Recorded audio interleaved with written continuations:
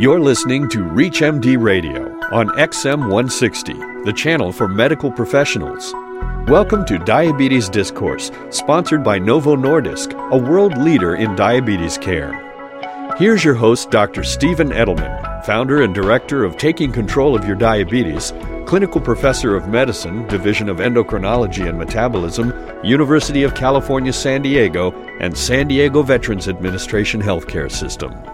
Joining us to discuss progress in the Artificial Pancreas Project is Assistant Vice President and Director of Glucose Control Research at Juvenile Diabetes Research Foundation, Dr. Aaron Kowalski. Dr. Kowalski, welcome to ReachMD. Thank you for having me. Aaron, tell our listeners, what is the Artificial Pancreas Project? What's it all about? Sure. So I'm a scientist at the Juvenile Diabetes Research Foundation, and we launched the Artificial Pancreas Project about 4 years ago, seeing that people with diabetes are still not achieving optimal outcomes. We still see significant amounts of hyperglycemia, significant risk for hypoglycemia for folks on insulin. And we felt that one of the limiting factors was the tools. And the thing that's made the Artificial Pancreas Project feasible has been the commercialization and delivery of continuous glucose monitors. So the goal for the Artificial Pancreas Project is to try to tie devices together to improve glucose control, first and foremost, but also, importantly, to help ease some of the burden of diabetes management for the person with diabetes and obviously and the people who treat them. And we want to try to accelerate that process. So we've been going at this and making really nice progress. Well, on previous shows, we have had pretty in-depth discussions about insulin pumps and about continuous glucose monitoring devices. So tell us a little bit about the steps that are being implemented to, I would say, start to put together the artificial pancreas. Sure. So we know that the continuous glucose monitors and pumps, there are a number of patients wearing both of these devices, and we wear them in what we would call an open loop format. That is, the person with diabetes still needs to interpret the glucose information and make their insulin dosing decisions. And what we've seen in the research is that computers can do that better. So the Artificial Pancreas Project has been focused a lot on taking those two devices that we know really well, the CGM devices, the continuous glucose monitor, and the pump, and layering in what we call an algorithm that would be computer software that would be housed in the pump that interprets the continuous glucose information in real time and helps make dosing decisions or would automate dosing decisions. I think there are a couple of key points here. One is, could we do this tomorrow? The research shows that the computers do it really well. We have a number of studies going on in the United States, a number of studies in Europe and in Israel that shows that the computers can do it. It can work really well. I think the challenge is safety. So I think it's going to happen in stages.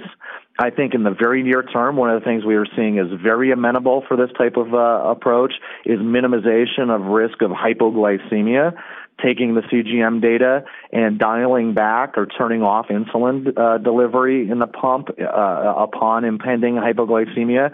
We think we can do this very safely. And then I think you'll start to see automation of insulin delivery, which I think will be transformational for people with diabetes.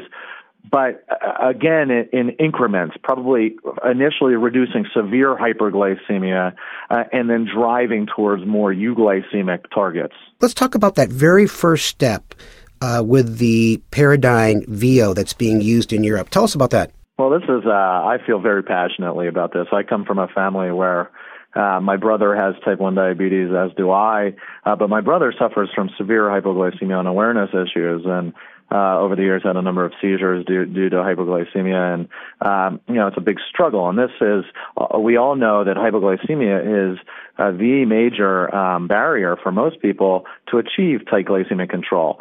One thing that drives me crazy is the fact that today a person can wear a continuous glucose monitor, become severely hypoglycemic, the alarm will be going off on the monitor, and the person can be non-responsive. While that's occurring, the pump continues to pump insulin. This is open loop therapy, and it's just how the devices work. Medtronic has taken the first step here. It is called the Medtronic Paradigm VO. and it's available in Europe. And this is a system which I think is the first step. It's a small step, but a very, very important one, where when a person is non-responsive to severe hypoglycemia, the pump turns off insulin delivery for a 2-hour period. Will this prevent hypo? No. It's reacting to hypo.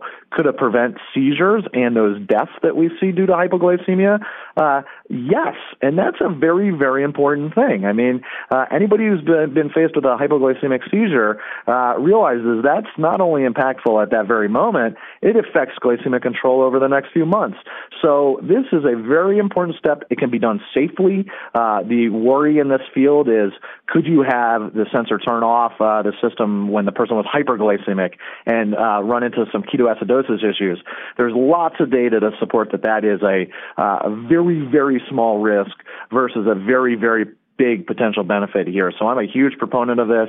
We're working with the Artificial Pancreas Project with the FDA to try to understand and help them get some of these devices approved faster here in the United States in partnership with the FDA. So I hope that we see these here in the States in the near term as well soon. I agree with you. I think there's a small risk of being hyperglycemic if people don't realize that it's off. But nonetheless, we all know you can get some pretty serious brain damage and pass away.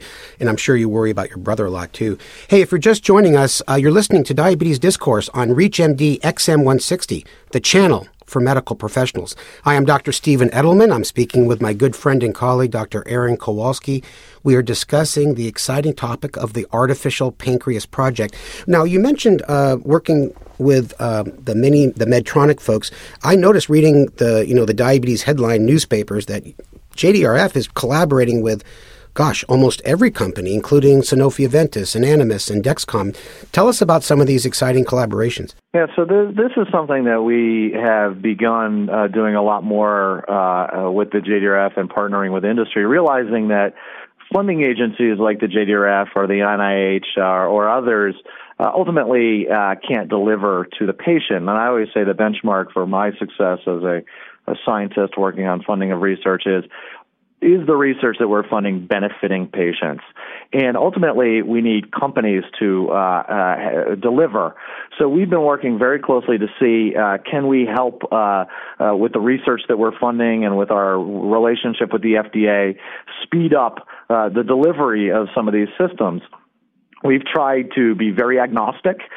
We want all of the companies to be successful here, and we want multiple systems available to people with diabetes, feeling that the more choices people have will be better, and the more competition will lead to better and better systems. So I hope in the near future that we see multiple companies, and I think we're seeing it already, driving towards automating some degree of insulin delivery that will help, again, improve glycemic control. But another thing that I feel strongly about is that some of that automation will help relieve some of the burden on people with diabetes because managing the disease 7 days a week, 365 days a year is hard. And I hope that we can make that glycemic control improvement a bit easier for folks. We've been talking about insulin infusion and cutting it off when you get low, but I think one thing that's pretty exciting to me is the fact that some of these pumps may be able to infuse glucagon. And maybe you can tell our listeners where that might become really important.